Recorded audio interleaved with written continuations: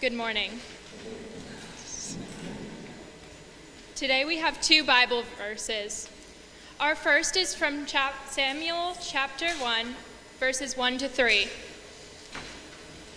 There was a certain man from Ramathaim, a Zephadite, from the hill country of Ephraim, whose name was Elkahan, son of Jeroham, the son of Elihu, the son of Tophu, the son of Zuph, an Ephraimite. He had two wives. One was called Hannah, and the other Peninnah. Peninnah had children, but Hannah had none. Year after year, this man went up from his town to worship and sacrifice to the Lord Almighty at Shiloh, where Hophni and Phinehas had two sons of Eli, were priests of the Lord. Our second reading is from Judges chapter 17, verse 6. In those days, Israel had no king. Everyone did as they saw fit.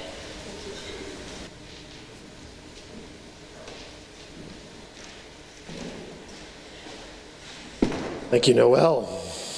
Welcome again. If you're just joining us this morning, it's okay. You're late. There's grace here. There's a lot of grace here to be had in the church. We are so glad that you're here. My name's Jonathan, and it's a privilege to be starting a new sermon series this morning. If you have a Bible, please open it to 1 Samuel. If you need a Bible, there's some at the back. They're right by that little plant near our sound desk.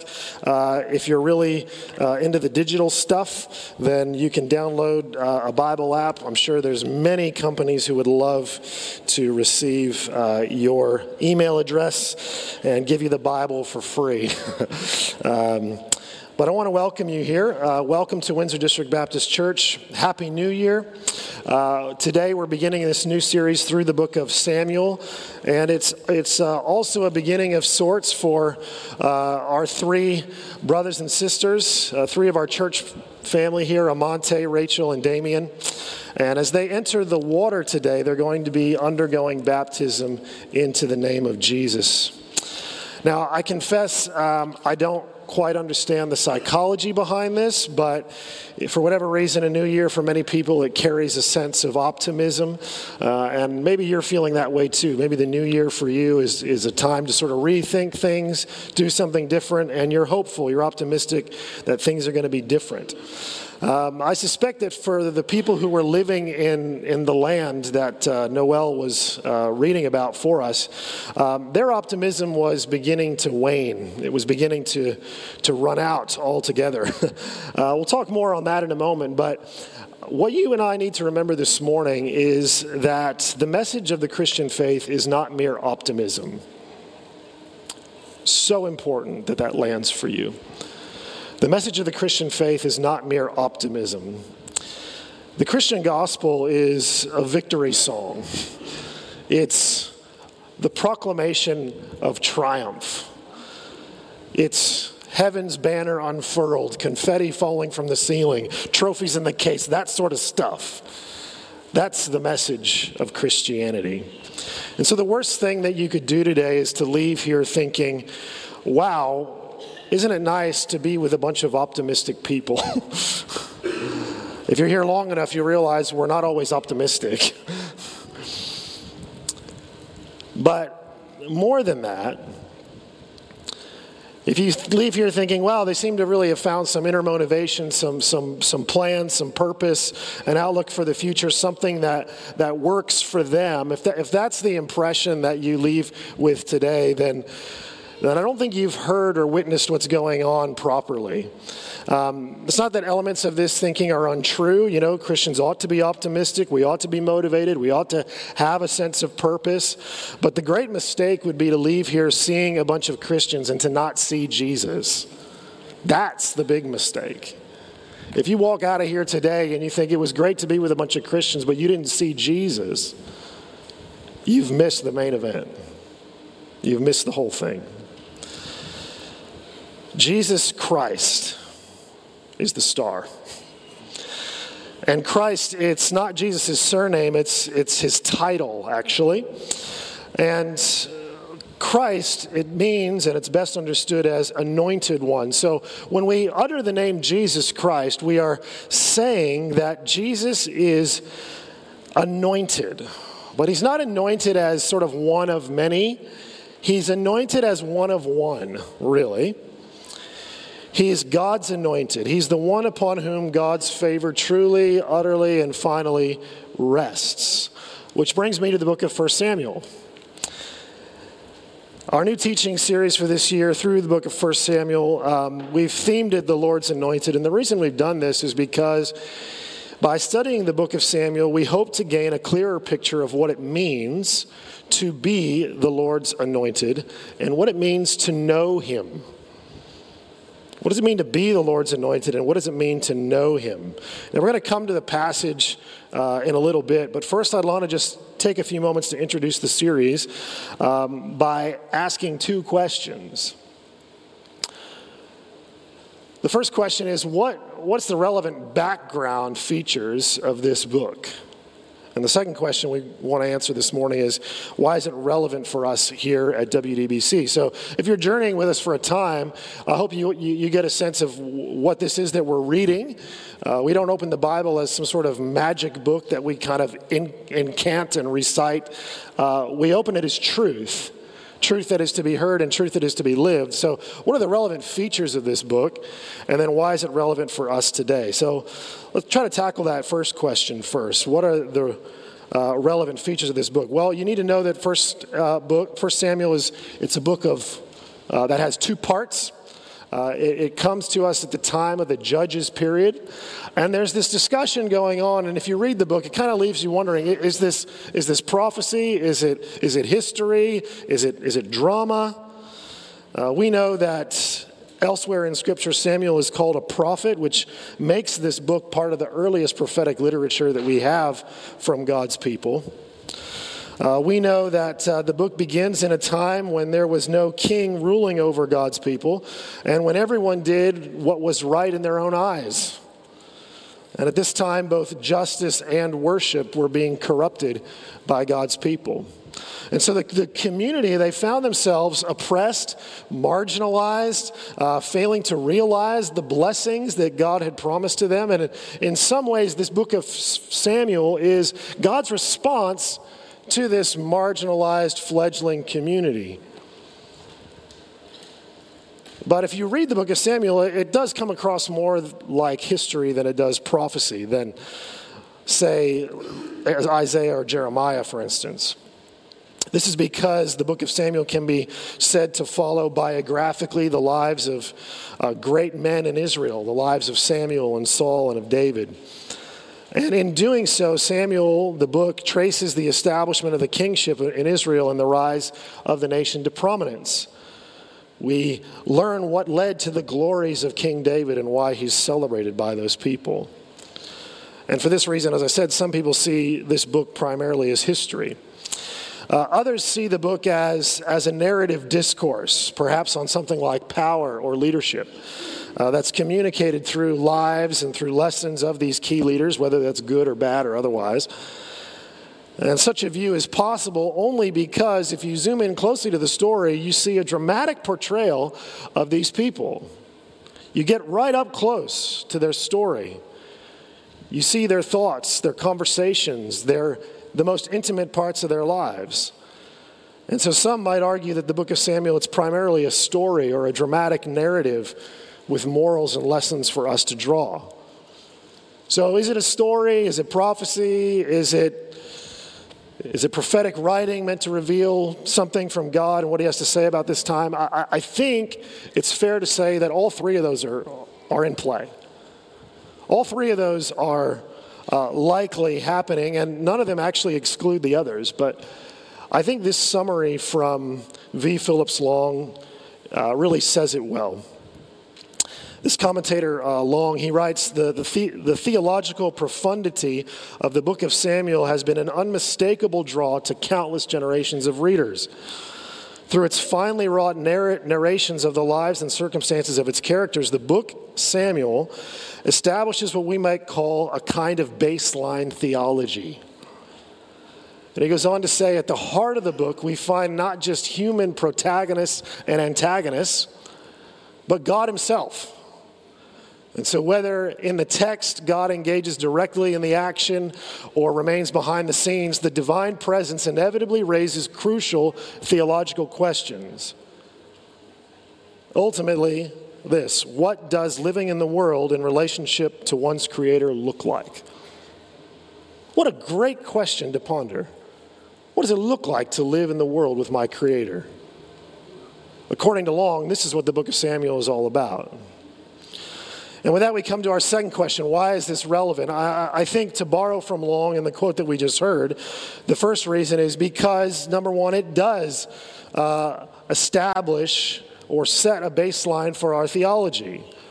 It's always good to go back to our fundamentals and reestablish what this baseline is for what we believe about God. You know, sometimes we get so focused on our struggles or on our worries or on just our own agenda that we begin to shrink wrap God into this little convenient package size God that fits in your backpack or fits under the seat or in the glove box of your car. And this travel-sized God actually won't do. Theology is the study of God, and so your theology and my theology is who we understand God to be. It's not just what we want God to do for us. And so if you haven't actually lately revisited who God actually is, then this is a great opportunity actually in this book to remember what your Creator's actually like. What is God like? Not what do I want him to be like, but what is he like? It's healthy for us here at WDBC to go back to our fundamentals as a church, to know God and to worship God. What a great place to start. If you finish this year, if you finish 2024 and say, you know what, I didn't do much, but I knew God and I worshiped him, that's a win. That's a win. The second reason this book is relevant for us is because it helps us to locate the favor of God, to find the blessing, the good path, the treasure in the field. You know, in our day, our chase for the good life, it often begins before we can even speak, doesn't it? Our accumulation of knowledge, it's brought us great technological advancement. We've become great storytellers. We've become really experts in media and communication. But unfortunately, none of these advancements have brought us any closer to the kind of peace or wholeness or security that human beings crave. And if you doubt me, just check the mental health stats. We've somehow become more connected with the world and yet more disconnected from one another. Am I right? Somehow our accumulation has led to more consumption and less contentment. Somehow having more options has made us more deviant and less developed, hasn't it? And somehow more knowledge has made us more worried and less wise. It's fair to say that humanity in our day isn't settled. We're striving, we're hustling, we're searching, but for what? The farthest we seem to have gotten in answering the question, that question, is simply to say, the good life is searching and finding whatever you want. But is that really the answer? Peace, wholeness, contentment is at the end of what you want, whatever that may be. How's that going for you? The book of Samuel is going to challenge the assumption of our cultural moment that peace comes with having whatever our heart desires. It's going to push back against us and say that what matters most is having the Lord's anointing. I'm going to say that again. This book is going to push back against our cultural moment, which says that peace comes with having whatever our heart desires. And instead, it's going to say, it's going to shout, it's going to painfully remind us that peace comes with having and knowing the Lord's anointed. The anointing of the Lord is that place where love, strength, and righteousness meet. To be anointed means to share in God's favor, God's power, God's holiness. And so we need to study this book because amidst all the noise and the confusion that's going on, amidst all these competing voices that want to tell you what the good is, This book is going to highlight the path for us. It's going to light it up so that we can follow the anointing and we can find the good. The third reason that this book is important for us to study is because it curbs our lust for power. It curbs our appetite for control. We're constantly being conditioned in our world to think that if we only had enough power, i.e., if we had enough equality, if we had enough opportunity, if we had enough money, if we had enough authority, if we had enough leverage, if we had a big enough reputation, if we had the right support, if we finally were able to cash that inheritance check, if the balance in our super fund or in our bank account finally hit that golden level, then we think we could make life work. Surely then we would bring about the good. Then we would finally have freedom. Then we would be happy. We would be loved. Or as the song says, we would be heroes. If you think about it, we actually haven't grown up all that much from the kid standing in front of the mirror in his undies flexing, assured that all would be well if he could just be Superman. And I think perhaps the only thing that's really changed is the capes. The book of Samuel sees us reaching for the cape, and it says, not so fast. Maybe what you need isn't more power. Maybe, perhaps, the power that you do have could be put to a better end. Which brings us to the fourth reason. The fourth reason the book of Samuel is relevant for us is because it helps us, it beckons us to savor the presence of Jesus. And it's going to beckon us or summon us, invite us in two ways. One is out of desperation and the other is out of delight. First, Samuel's going to beckon us out of desperation as we watch the failings of fallible people, especially powerful men. We're going to see that the tallest one in the room doesn't always make the best leader. We're going to see that giant killers can also be murderers, that shepherds can be adulterers, and that kings don't exactly make great fathers. And that just because you're speaking for God doesn't mean that people are actually listening. By the time we finish this book, I think you'll be so desperate for Jesus because you yearn for the one who is faithful and the one who is true. You're going to yearn for the one who will rightly represent God to his people, the one who will truly, faithfully represent people to their God, and the one who will reign justly over his kingdom. You're going to yearn for the one who's going to build God's true temple so that God might dwell and be worshiped by his people.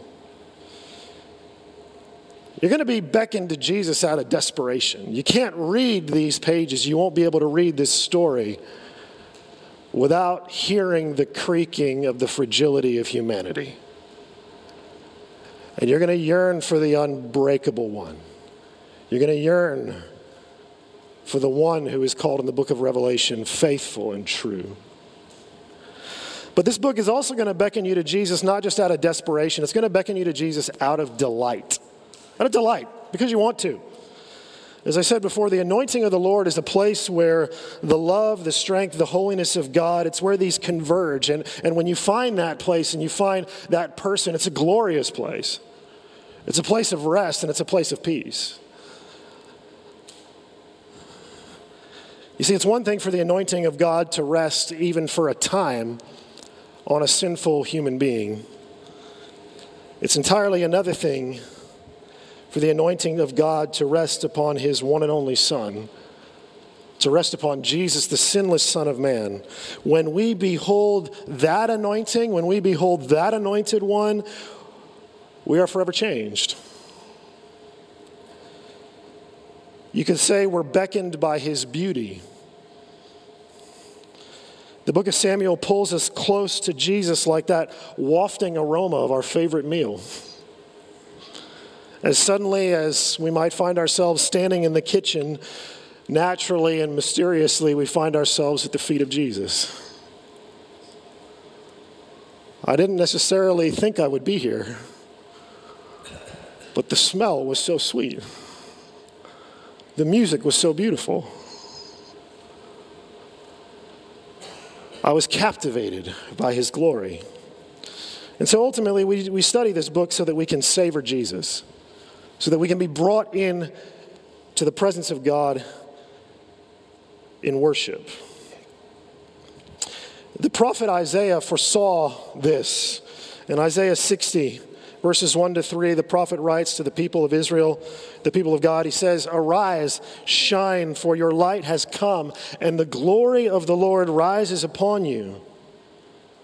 He's saying, wake up, get up. There's glory to be seen. The glory of the Lord rises upon you. Verse 2, "See, darkness covers the earth, and thick darkness is over the peoples, but the Lord rises upon you." Do you see what he did there? "Nations will come to your light, and kings to the brightness of your dawn." Verse 4, "Lift up your eyes and look about you. All assemble and come to you, your sons and daughters from afar, and your daughters are carried on the hip. Then you will look and be radiant. Your heart will throb and will swell with joy. The wealth of the seas will be brought to you, and the riches of the nations will come." Why? Because the Lord rises upon them. Because the glory of the Lord's anointed is revealed. That's why we're going to study this book. We want to set a baseline for our theology. We want to locate the favor of God. We want to know what the good is and where to get it. We need to curb our lust for power and somehow stem our appetite for control. But ultimately, we're studying this book so collectively as a church, we can learn to savor the presence of Christ. Amen. And with that, I invite you to pray with me. Father in heaven, Jesus is so good. We've only tasted. And Father, as we open this book, as we begin ever so slightly this morning, I pray that you would speak to us through your Spirit. In the secret place, in the hidden place, that you remove from our eyes the blinders that we put up or that the world puts up or that our pain or our grief has put in front of our eyes, so that we might see your glory in the face of your Son, our Lord Jesus. It's in his name we pray. Amen. We come now to the message this morning, which, again, it's just a taste. This is literally just scene setting. If you go to a theater or you go to a play, you walk in and you see how the stage has been set up. That's all we're going to do today. The actors aren't going to walk onto the stage, really. They're not going to, you're not going to watch people moving around. You're just going to walk in and you're going to see the backdrop. You're going to see the set.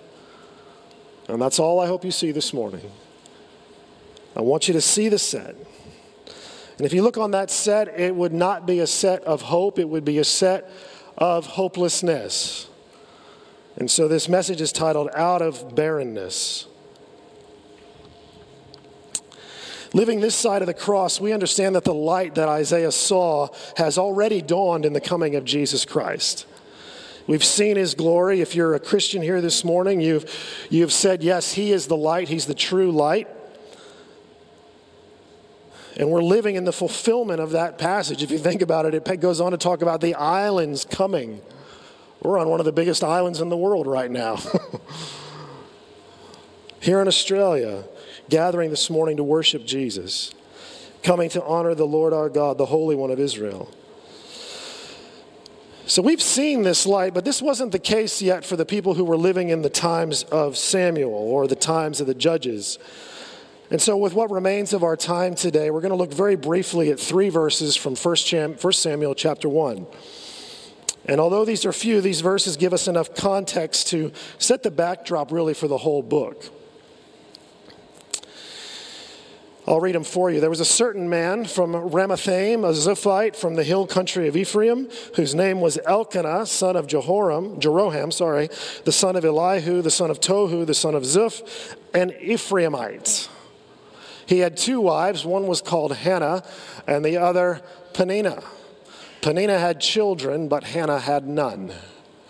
Year after year, this man went up from his town to worship and sacrifice to the Lord Almighty at Shiloh, where Hophni and Phinehas, the two sons of Eli, were priests of the Lord.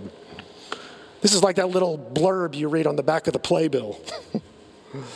This is the setting of the opening scene. And you might be surprised, I'm surprised, frankly, to find that this book, which is going to go on to describe the rise and fall of dynasties in Israel, begins with a common family story. It's about a family that's going to church or going to the temple. As the curtain rises on the riveting drama of 1 Samuel, we're introduced to a certain man and his two wives, Hannah and Peninnah.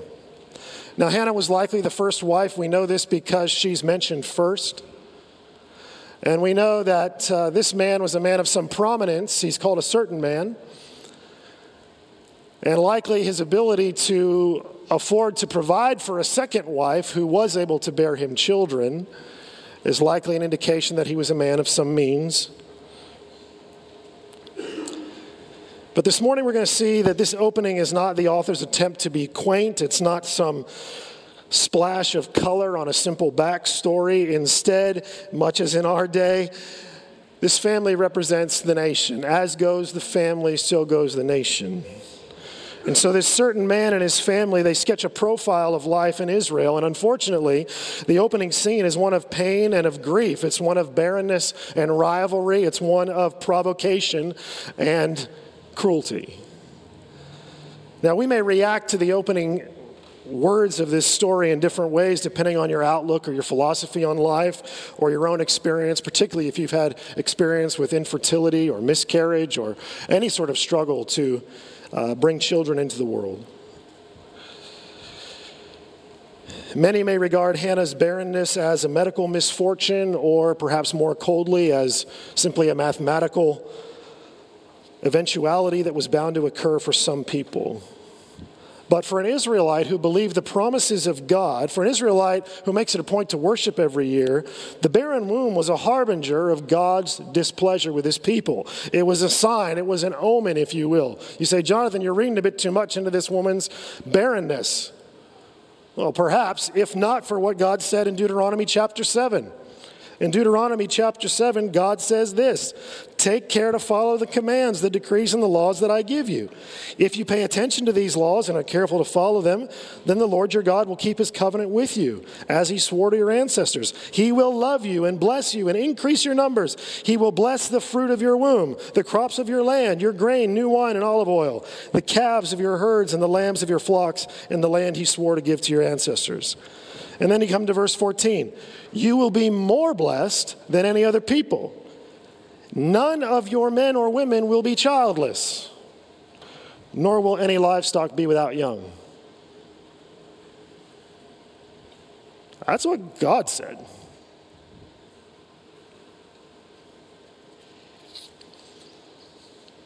If you read on in the book of Deuteronomy, you read later in chapter 27 about the consequences if the people are not faithful to God, if they do not listen to his command, if they do not enact his word. God said to them in Deuteronomy 27:43, the foreigners who reside among you will rise above you higher and higher, but you will sink lower and lower. They will lend to you, but you will not lend to them. They will be the head, you will be the tail. All these curses will come on you. They will pursue you and overtake you until you're destroyed, because you did not obey the Lord your God and observe the commands and decrees he gave you. They will be a sign and a wonder to you and your descendants forever, because you did not serve the Lord your God joyfully and gladly in the time of prosperity. Therefore, in hunger and thirst and nakedness and dire poverty, you will serve the enemies the Lord sends against you. And he goes on and on. This was the covenant that God made with the people of Israel in the desert of Sinai after he brought them out of Egypt. Do you see what's going on here? You see, if you're a part of this little worshiping family, if you're Elkanah or Hannah or Peninnah, what would you conclude? You would probably conclude as a collective people that you're not experiencing the blessing of the Lord. That you're in Deuteronomy 27, you're not in Deuteronomy chapter 7. And yet they worshiped. Every year they worshiped, we're told in verse 3. Every year they made the trip to Shiloh, the place where the tabernacle that Moses had built was set up in the promised land. Every year they selected the sacrifice. Every year they packed up the family and the belongings. Every year they went to worship Yahweh. Every year they prayed. Every year they sacrificed. Every year they waited in hope. Every year they returned disappointed. And yet every year they worshiped.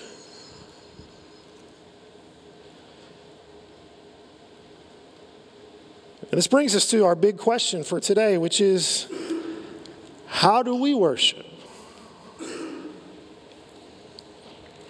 You see, in a manner of speaking, and I credit Walter Brueggemann for this insight, I think he's right on the money here.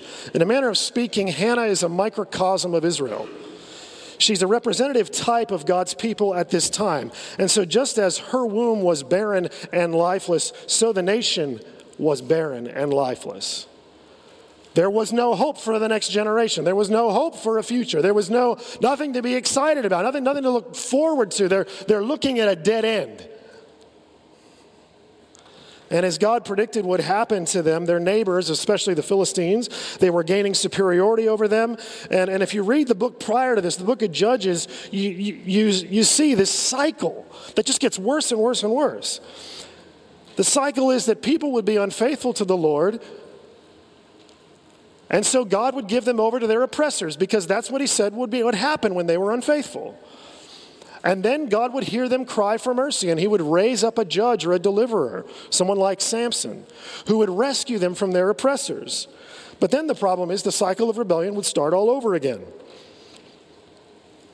If you want to get a real sense of how corrupt things had become among the nation, just go ahead and read the last few chapters of the book of Judges this week. I encourage you to do it, not at your family devotions. It'd be rated MA or even R. But I think here, the author of Samuel sees a point of comparison. And if we read what happens in Judges 17 and what happens in 1 Samuel 1, then we're going to come across a point of contrast between two worshipers. And I suggest to you that this comparison sparks a glimmer of hope for those who are waiting in a barren land. And it ought to give you hope as well if you're someone who feels like you're in a season of lifelessness. Judges chapter 17, which again is writing about the same time period. We read these words, "In those days, Israel had no king. Everyone did as they saw fit." Literally, they did what was right in their own eyes. You could go to the self-help section of your local library or go to Dimmock's and pick out in the self-help title. You'll find a lot of things that basically say, as long as it works for you. You got to find what works for you. You got to do you.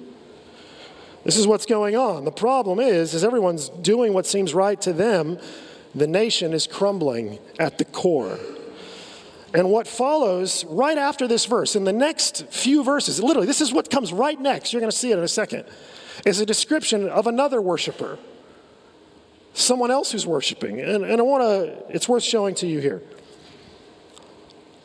A young Levite from Bethlehem in Judah who'd been living with the clan of Judah left that town in search of some other place to stay, and on his way he came to Micah's house in the country of Ephraim, same location where Elkanah's from.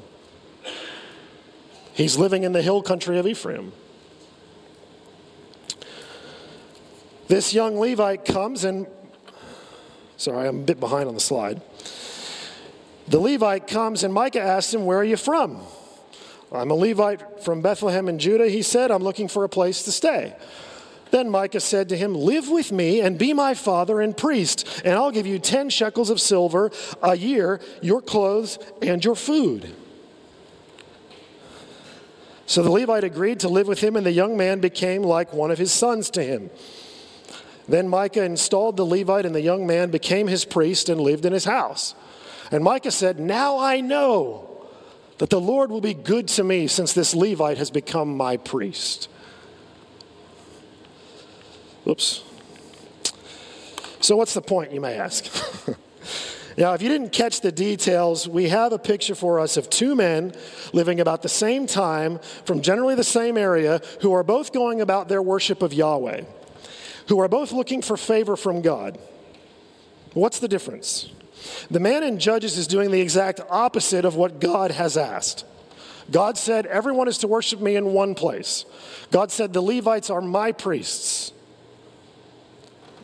But this man has hired for himself a priest to live with him. He's set up a shrine in his house, and he's effectively taken ownership of this Levite, this priest, with the idea that now God's going to have to bless him. You know, in a way, he sort of represents the approach that a lot of people take today to seeking God. He thinks that he can, through his own means, finagle his way into God's blessing. His assumption is that as long as he calls by God by the right name, as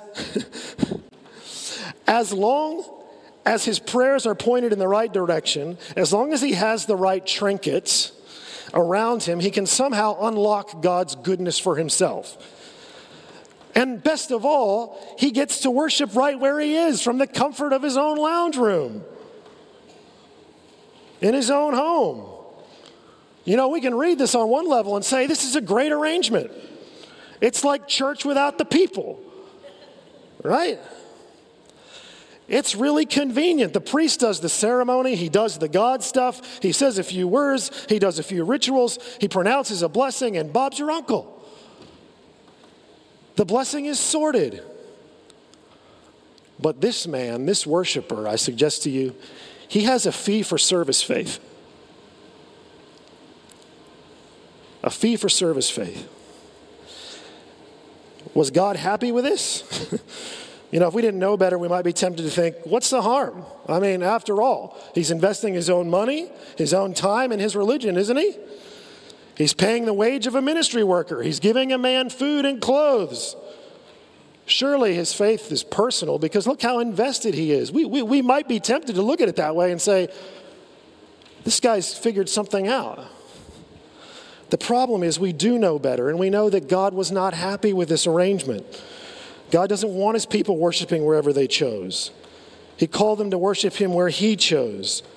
And the Levites were not for hire because they belonged to God.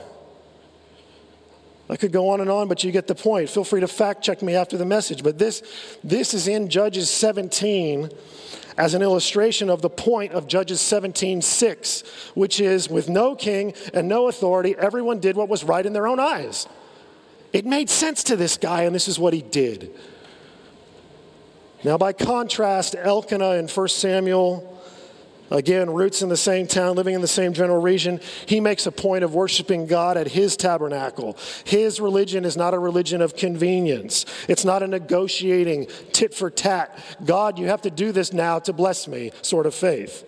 It's a raw, it's a robust, dare I say, it's a barren faith. Here's a man worshiping Yahweh because Yahweh is worthy, not for what Yahweh can give him. How do I know? Because year after year, he keeps worshiping, even out of disappointment, even out of barrenness. As the chapter unfolds, and we'll see this next week, we will see a woman, Hannah, who is worshiping out of her literal barrenness. We're going to see that it's not easy. We're going to see that it's not convenient. In fact, the people around her, even this man, her husband, to everyone around her, her faith is literally incomprehensible. They're misunderstanding her.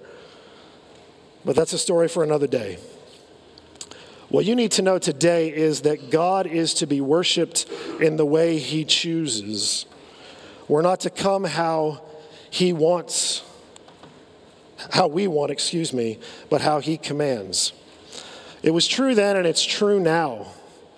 In fact, one of the driving tensions of the whole Bible is, how can sinful men and women, how can sinful people truly worship before a holy God? Maybe this is a tension you felt yourself. Maybe in your heart, the Spirit of God whispers to you that God is bigger than you thought he was. Maybe the Spirit is telling you that he is holier than you can comprehend. And maybe the Spirit of God is saying that he and he alone is the one who will determine your future. But the bad news is that we, in ourselves, cannot worship God as he deserves or as he demands. We can't come how we want, and on our own, we really can't truly come at all. But the good news is that God made another way for us to come, and that is through Jesus. We can come to him through Jesus Christ, God's anointed. As Jesus himself said, I am the way.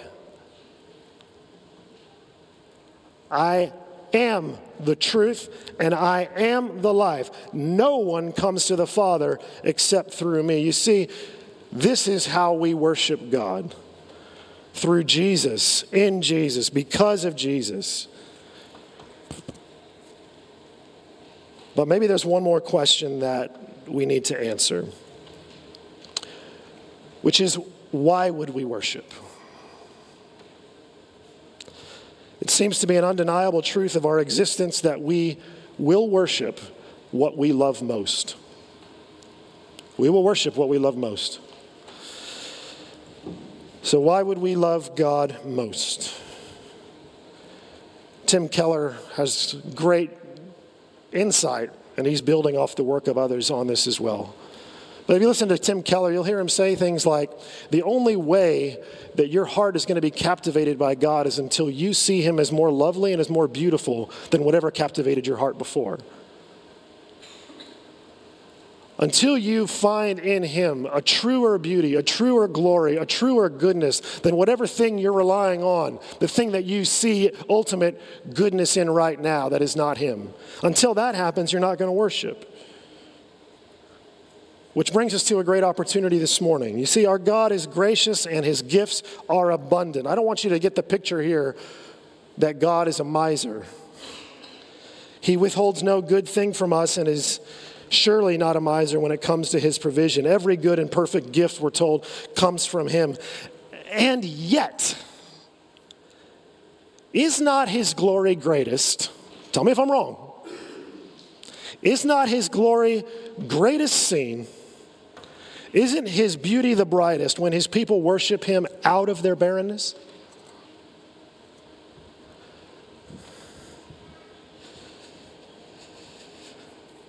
It's when the widow drops her 2 mites in the temple treasury. It's when we look down and see the alabaster jar containing all the most prized possession of a humble woman. When we see it broken at the feet of Jesus. It's when only the crumbs are left from the master's table. It's when Job, who's covered in sores and ash, having received messenger of doom after messenger of doom, finally cries out to his wife, though he slay me, yet will I worship him. It's when Paul, stoned within an inch of his life, his limp body dragged outside the city as though dead, gets up and walks back into Lystra. It's when Jesus, hungry from fasting 40 days in the wilderness, says to the tempter, man does not live by bread alone, but by every word that comes from the mouth of the Father. It's when Jesus, betrayed and sorrowing, sweating drops of blood in a garden, says, nevertheless, God, not my will, but your will be done. It's when Jesus, arms spread out on the cross, says, Father, forgive them. They don't know what they do. And into your hands I commit my spirit.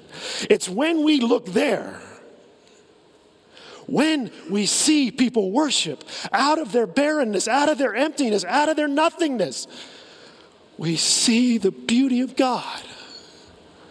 We see the glory of God. Jesus is lovely. The good news is that this God who brings life from barrenness is still bringing new life today. In Jesus, hope springs eternal. Dead wombs are revived by an empty tomb. And the love of God has truly come. The problem is, if we come to worship this God like the man in Judges, the first man, we're never going to worship God out of barrenness, because if you come to God like that, you're never going to yield. You're never going to be emptied. You're never going to surrender because you think you're not going to be able to afford to, because at the end of the day, you're still worshiping yourself. Still worshiping what you want. Such a man doesn't know that God loves him because he's never actually had to rely on the love of God. The invitation today is to hold on to hope. If you're in a season of dryness or barrenness, the invitation is to hold fast in worship. If you're struggling to do that today, I invite you to see Christ in the testimony of these Christians. I invite you to see the beauty and the glory of the one they've given their lives to worship. If you leave today and you don't see Jesus, you've missed the main event. Let's pray. Father, would you help us today to behold you in your beauty and power and glory? In Christ's name, we ask. Amen.